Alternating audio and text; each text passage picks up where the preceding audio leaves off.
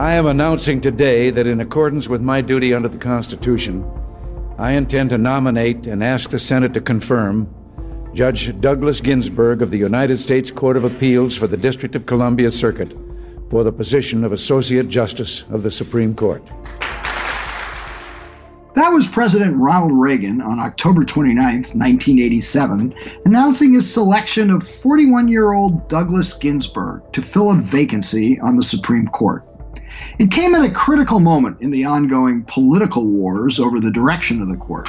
Justice Lewis Powell, a Nixon appointee, had resigned, and Reagan's first choice to replace him, hardline conservative Robert Bork, provoked an epic ideological battle that ultimately resulted in his nomination going down in flames.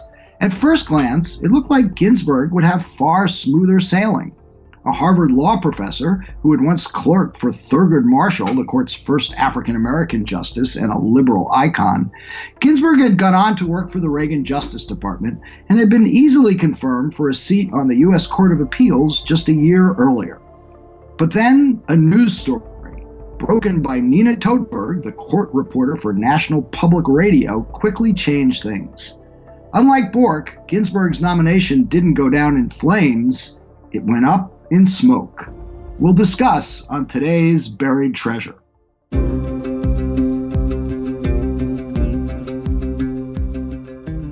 I'm Michael Isikoff, Chief Investigative Correspondent for Yahoo News.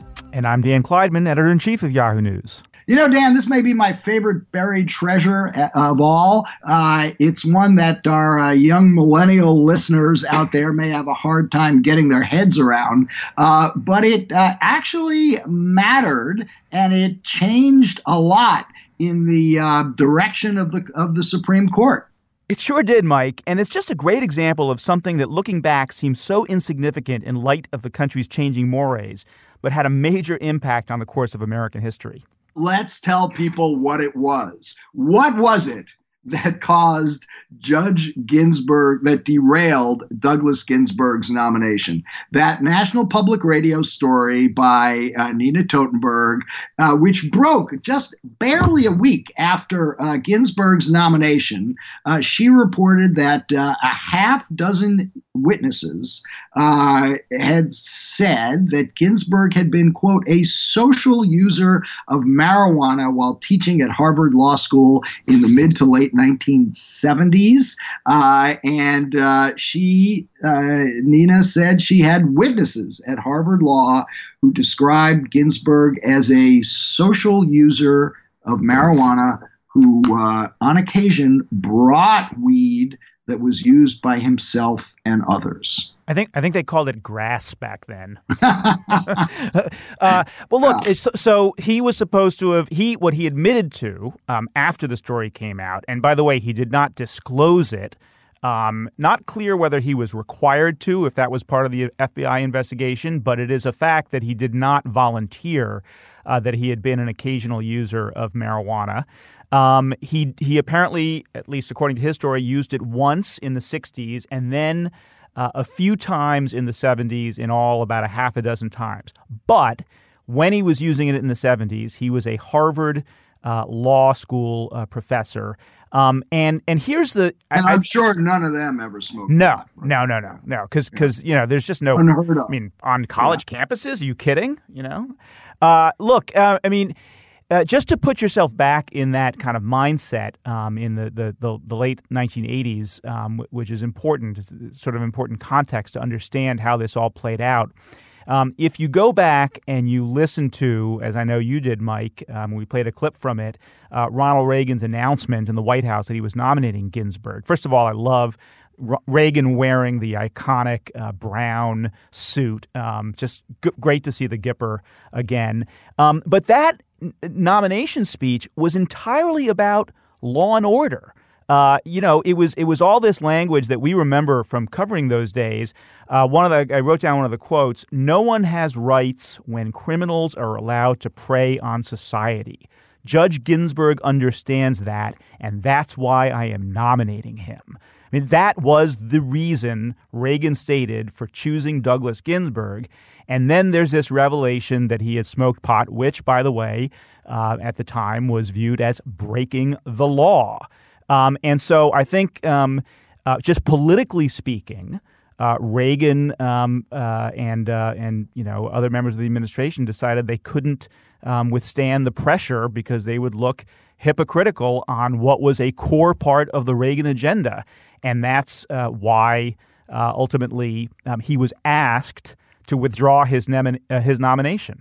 Yeah, and it happened very quickly. He was nominated at the end of October. By the first week in November, he's out.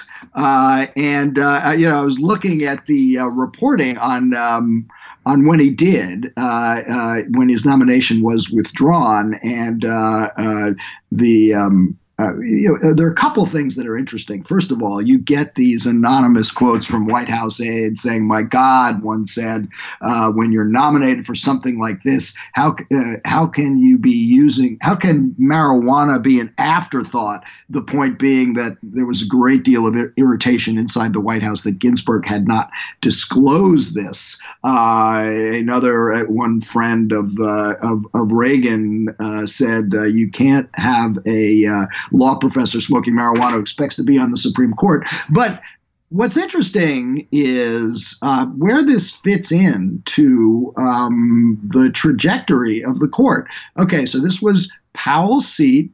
The Reagan folks tried Bork, former Solicitor General, ideological champion of the right.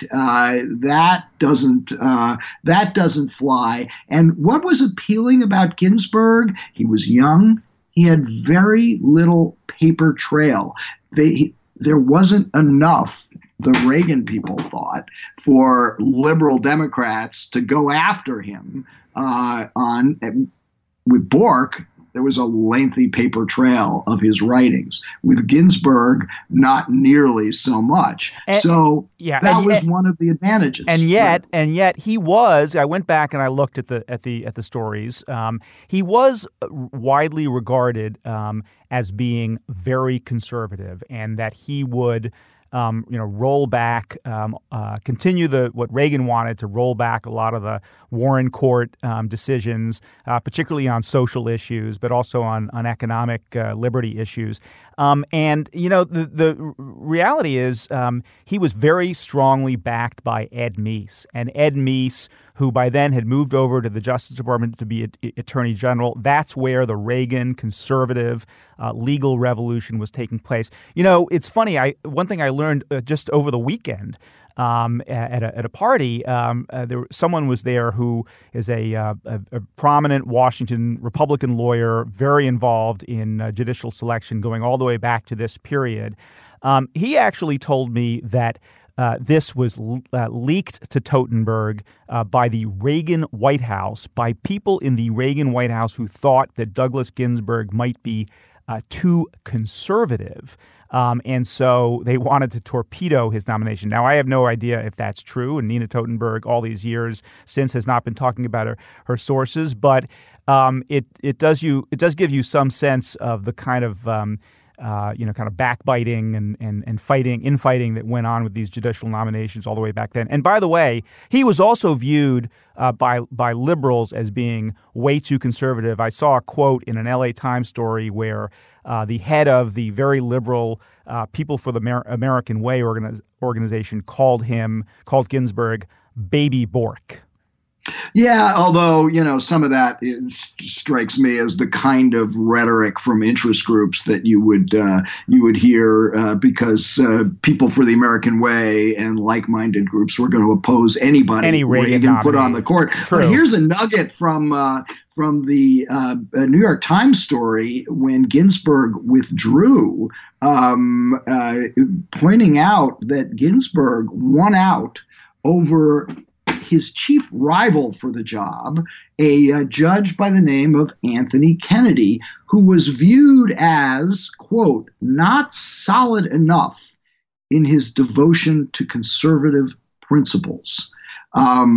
So Ginsburg beat out Kennedy to fill this vacancy.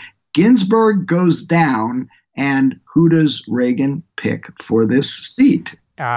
Kennedy. And I think it was like the next day, Kennedy is on a plane from California, where he sat on the Ninth Circuit, to Andrews Air Force Base, and he gets the nod. And it just goes to show you that a little bit of toking changed history, because the difference between a Ginsburg on that court, even if he wasn't as conservative as a Bob Bork, and who Anthony Kennedy eventually became as the swing vote and the person who voted with the liberals on a whole host of big social issues, including obviously abortion, but also gay marriage.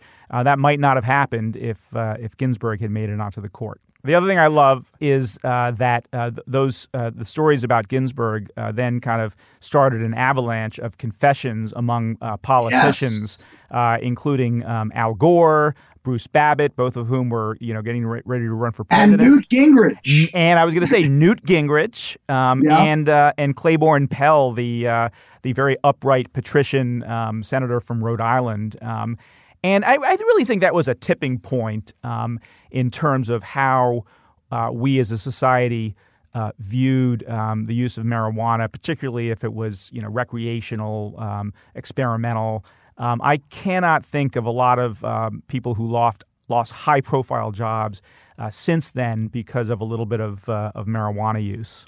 Well, I am speaking from a jurisdiction, the District of Columbia, where it is today fully legal, just as it is in 7 or 8 states around the country, including California, Colorado, Washington. And this seems to be the direction our country is moving. And one can say that Douglas Ginsburg may have tipped the country to move down the road that many people today celebrate.